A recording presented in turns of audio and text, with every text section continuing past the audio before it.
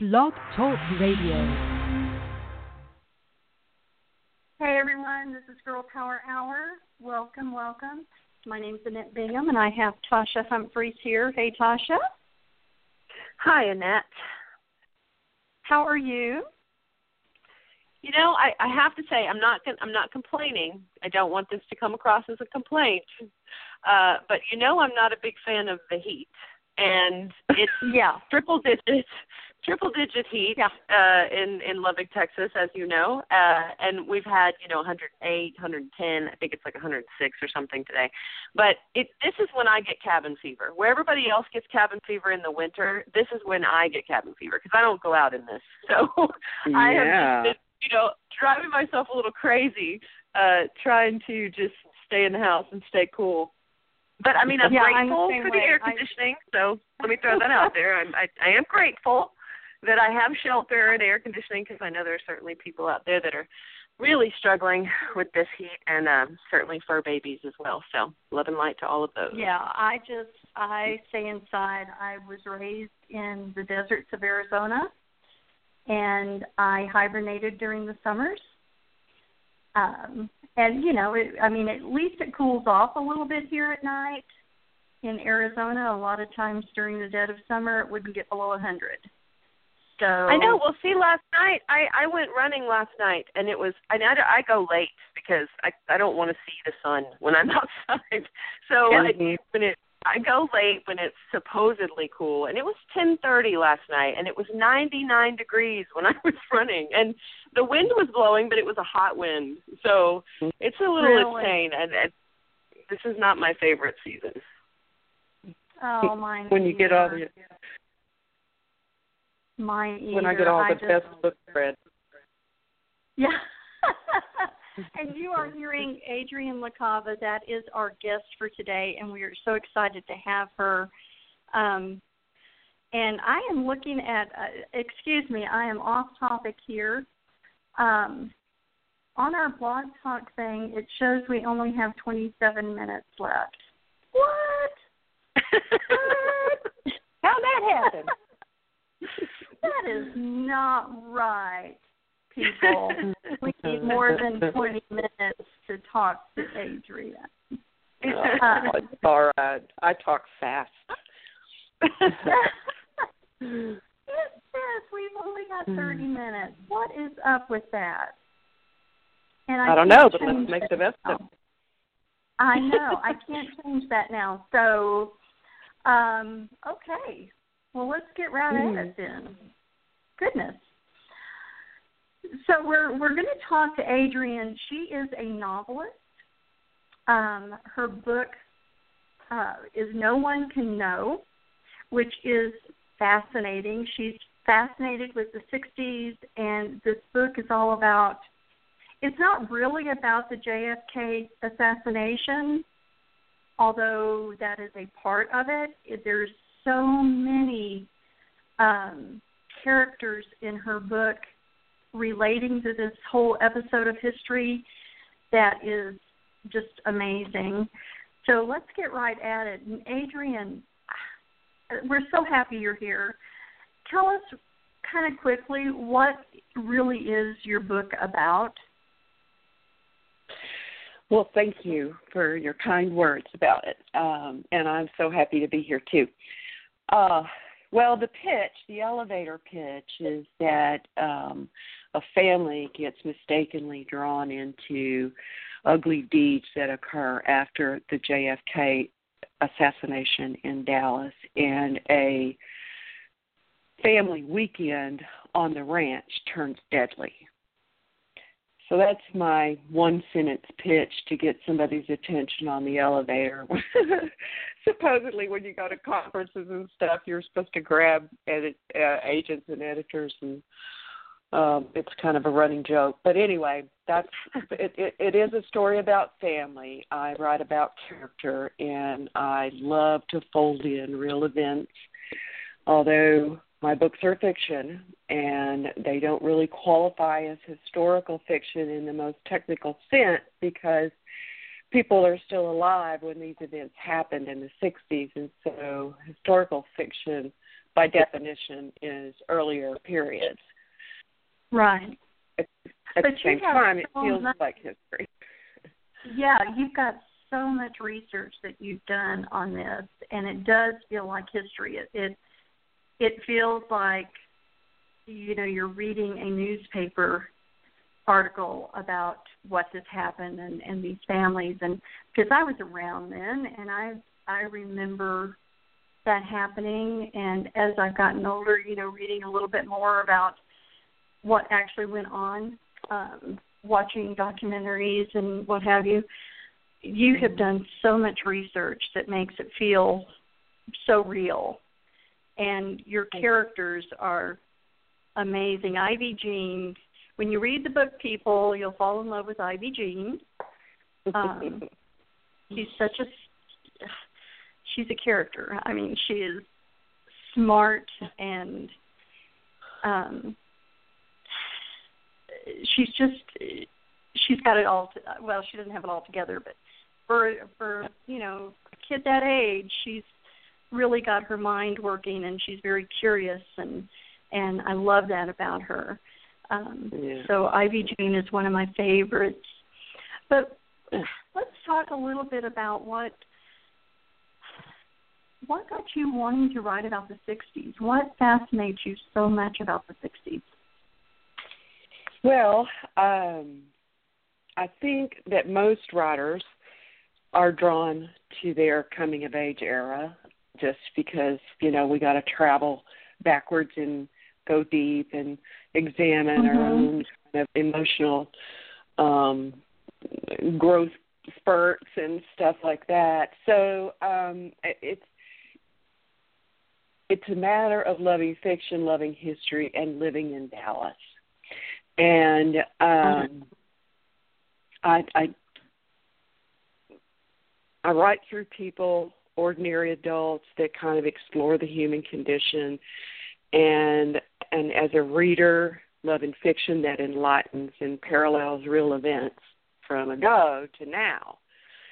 So but I was just coming of age in 1964, or 63 rather, when John Kennedy was killed. And I mean, I was just 12 years old, so I hadn't really come of age yet.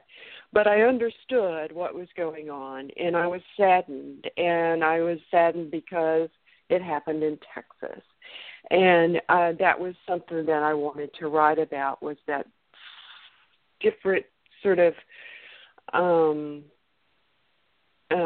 different kind of grief, or different level of grief that Texans, I think, experienced with what happened here, and have, you know, I mean, we have the scars today. This whole week has brought all of that back to us. So, but I was 12 when he was killed, and so I didn't want to believe that, you know, the talk about somebody else might have been involved and all of that. Anyway, the JFK assassination was sort of imprinted my childhood.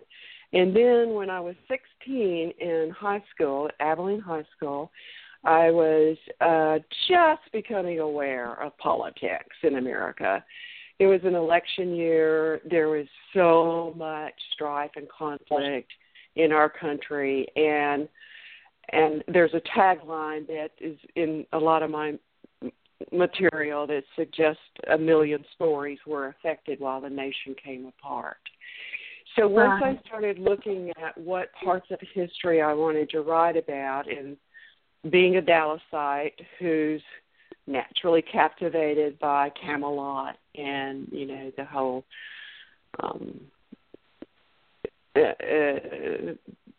ideas that we supposedly lost during that time, or not ideas, but ideals that and aspirations and hope, and, you know, I mean, it just really injured the country, and everybody talked about it. And then here comes Martin Luther King's death right after the Tet Offensive, and right after Bobby announced that he was running, and Martin is slain in Memphis by lone gunmen, which I thought at the time when I was 16, that's curious. because so is Jack Kennedy, and that's. But I didn't want to go there. You know, we still don't want to go there, truthfully.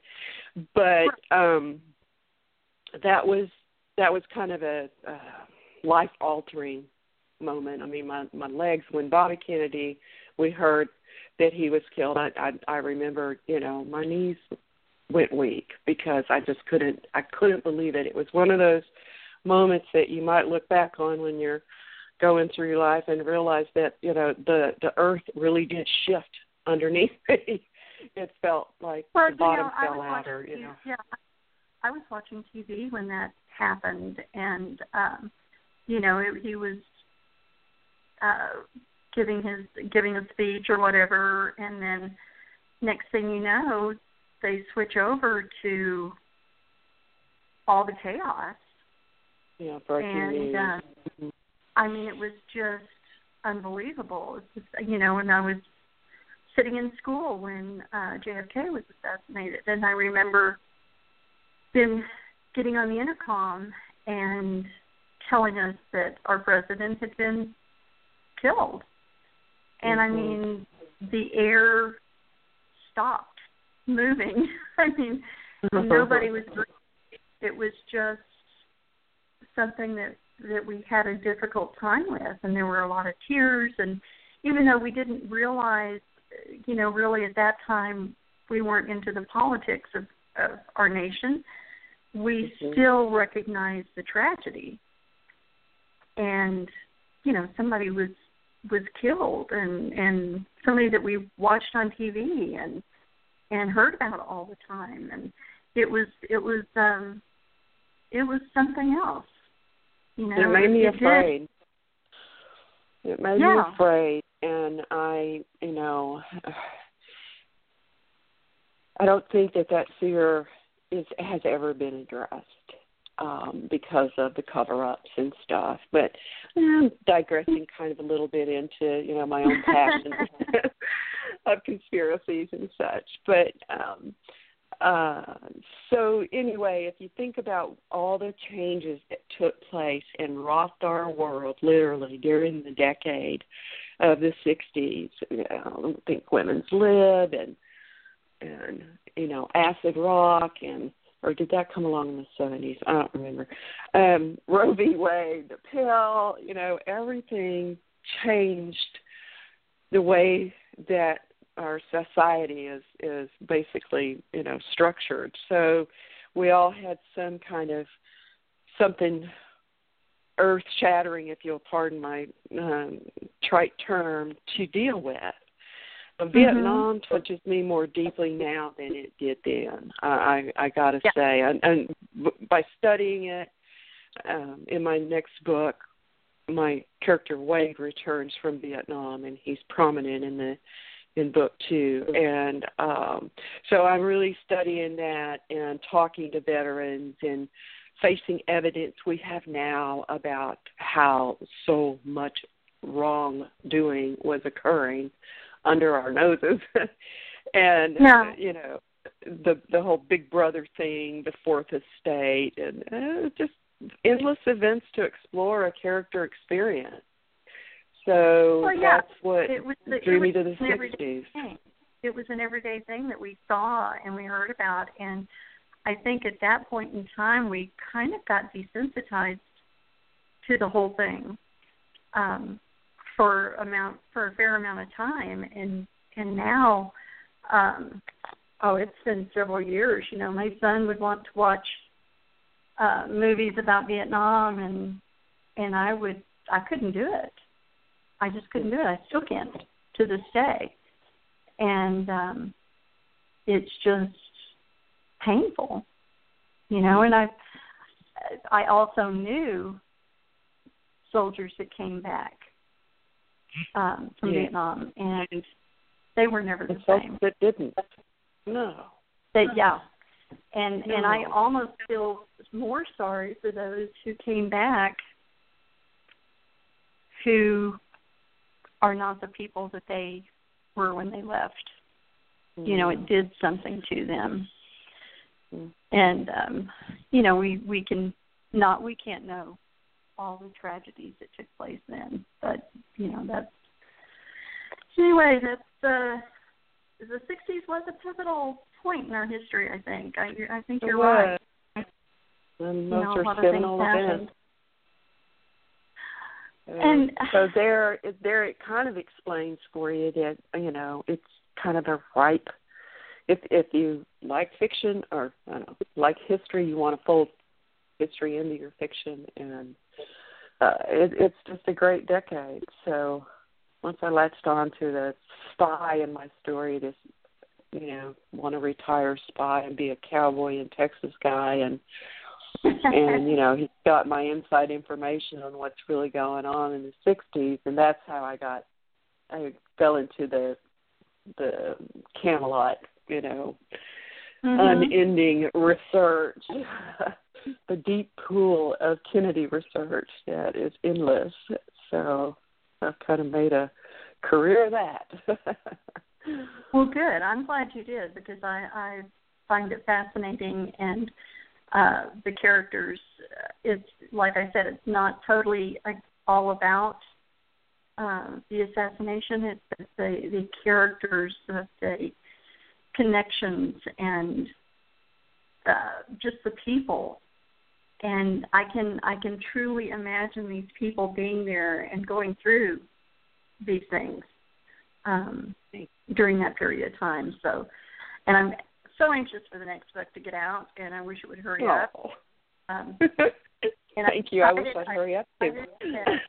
I decided that I'd read the first one again as soon as I know when the other one's going to come out, and then go right into the second one. Writing the second book has been quite a enlightened experience for me. Enlightening experience for me. So. Well, I know you and I talked, and it was much more difficult. The second one was much more difficult than the first, and I had the honor of meeting you through an Artist's Way class, and I was so impressed. She said you were writing a novel. I'm going, wow, because I can't think of. I wouldn't have the first clue on how to write a novel, and I don't really have a desire to. But I love reading, so I love reading that type of book. So we were lucky to have such great women in that class. Truly. Wasn't it a landmark? Elizabeth and I were talking about that the other day. Elizabeth Harbin, who helped facilitate, and she's on our show often, and we were talking about how we missed everybody and how we missed having a group like that to meet with on a regular basis. So we may need to do something. Well,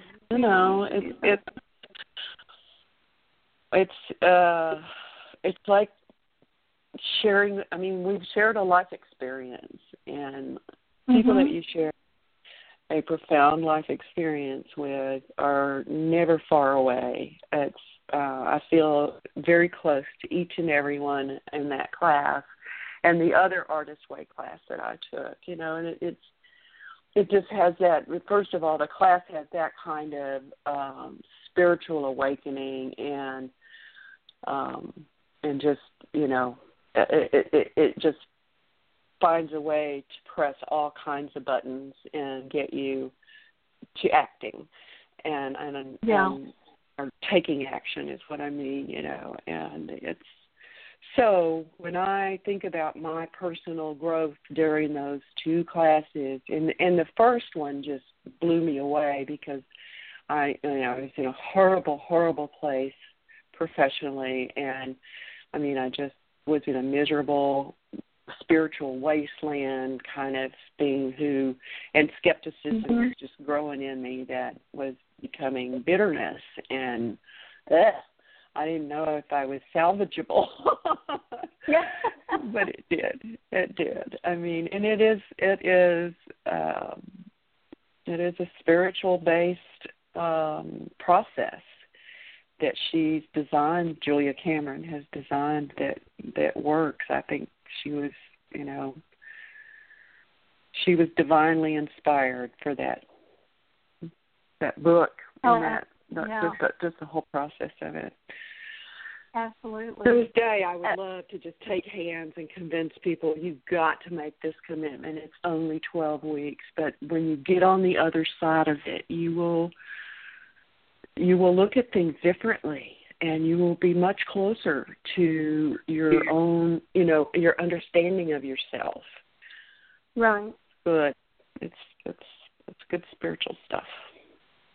Yeah, the Artist's Way is, when I was in the class with you, it was an awakening for me, and it was a remembering of what I wanted to do, and I needed to take steps to it. And, I hadn't painted for years, and I started painting like crazy, writing like crazy. And, every week I'd walk in with a new painting. I loved it. Oh, I loved watching you blossom back in your pigments. It was such a good time, and it was painful at times, Sure. and I was grateful that I had other women around me to call me out on my crap, lovingly. Y'all did it, lovingly. But you did, hold me accountable, which I think everybody needs in some way. You need to find that person or that group to do that with. And how do you feel because you're super creative, how do you feel your creativity has changed as you've gotten older? Not that you're old, but I said older. Oh, gosh. I started to write you something on Facebook about that maturity thing. Maturity. That's a relative term, isn't it? Right. Oh, gosh. Yeah, growing older and not what I expected, and how our creative selves, organically transform as life throws us those curveballs, and we go through things that hurt and losses that leave deep scars, and, all of that makes us a better creative because it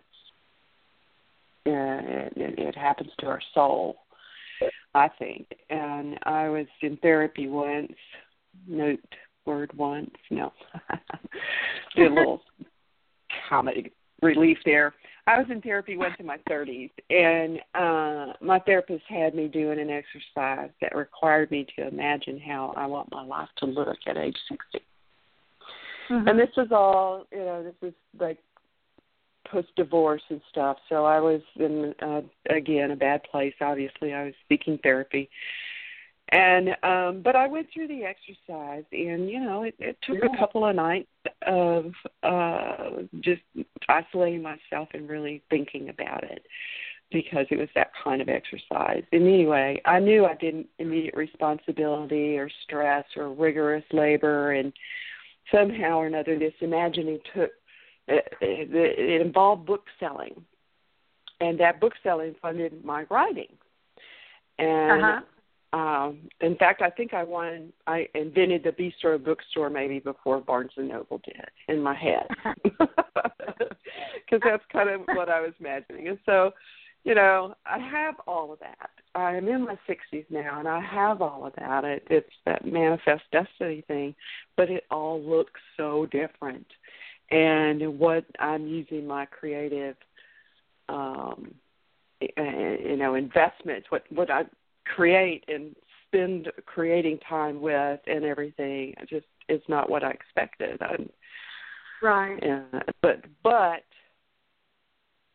again, I credit the Artist's Way for getting me back on track to that end result, because I had to recover the dream and reshape it to the now me, and organically rebirth it. So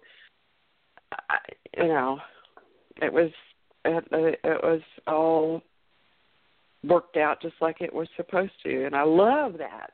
I love that, looking back and realizing, yeah, it is. I have everything that I expected. It's just not where and with who. Yeah. Well, I think that's a great exercise. I think that's something we could all do.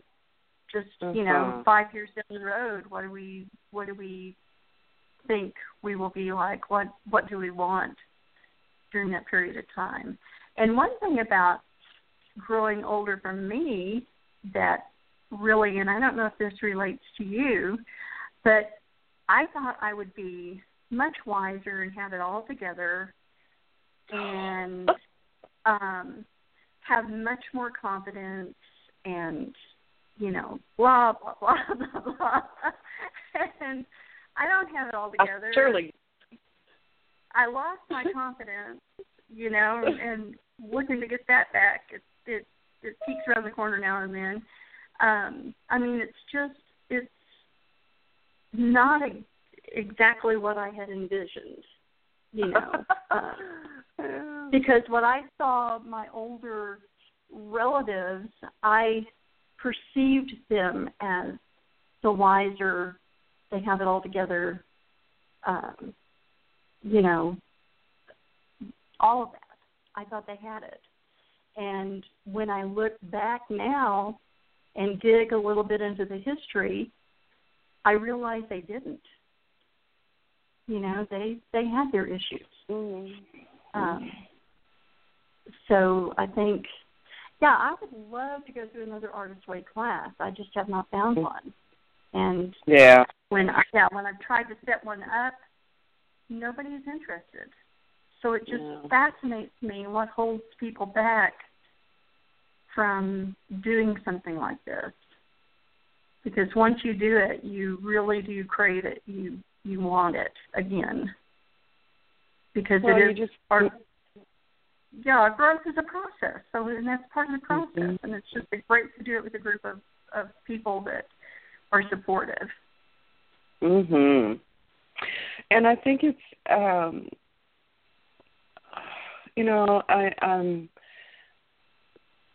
I don't think that there's any way I could say I've got it all together. I can fool myself. I think that as a mature adult, I have. But really, this is the lesson I think, Annette, is that we just kind of have to let ourselves continually be surprised. And and maybe there's an art form in that somewhere, where you just are of a mindset that you're open to receiving, as our dear friend Jeannie would say, surprises. Make them pleasant as much as you can, but I give it up. I don't know everything. I never will know everything, and so bring it on. And and it's okay to be emotional, and it's okay not to be where we thought we would be, with those same feelings and all of that. We've just got to be okay with how we are. And I think you're right. Let's be surprised. Let's let it unfold and then be really surprised when it does. So I love that. I do love that. Well, I don't know what happened to Blog Talk, but they cut me to 30 minutes because I know I set it to 60, folks. So, Adrienne, we're going to have you back on. And I'd love to have you on and continue this talk. And I just know that there's lots of, you are wise, you're funny, I love talking to you, and you always have something very uplifting to say, which is really cool. Not everybody does that. So, thank you so much for being on. And Tasha, you're not feeling really good, but better. Thank you. Just keep doing what you're doing and get all that gunk out of your system. So, yes, all right, that's my everybody. plan. Yeah. We are going to see you next Hydrate, Tasha. Thank you. on Girl Power Hour at 3 p.m. on Wednesday. We'll see you next week. All right. Thank you so much.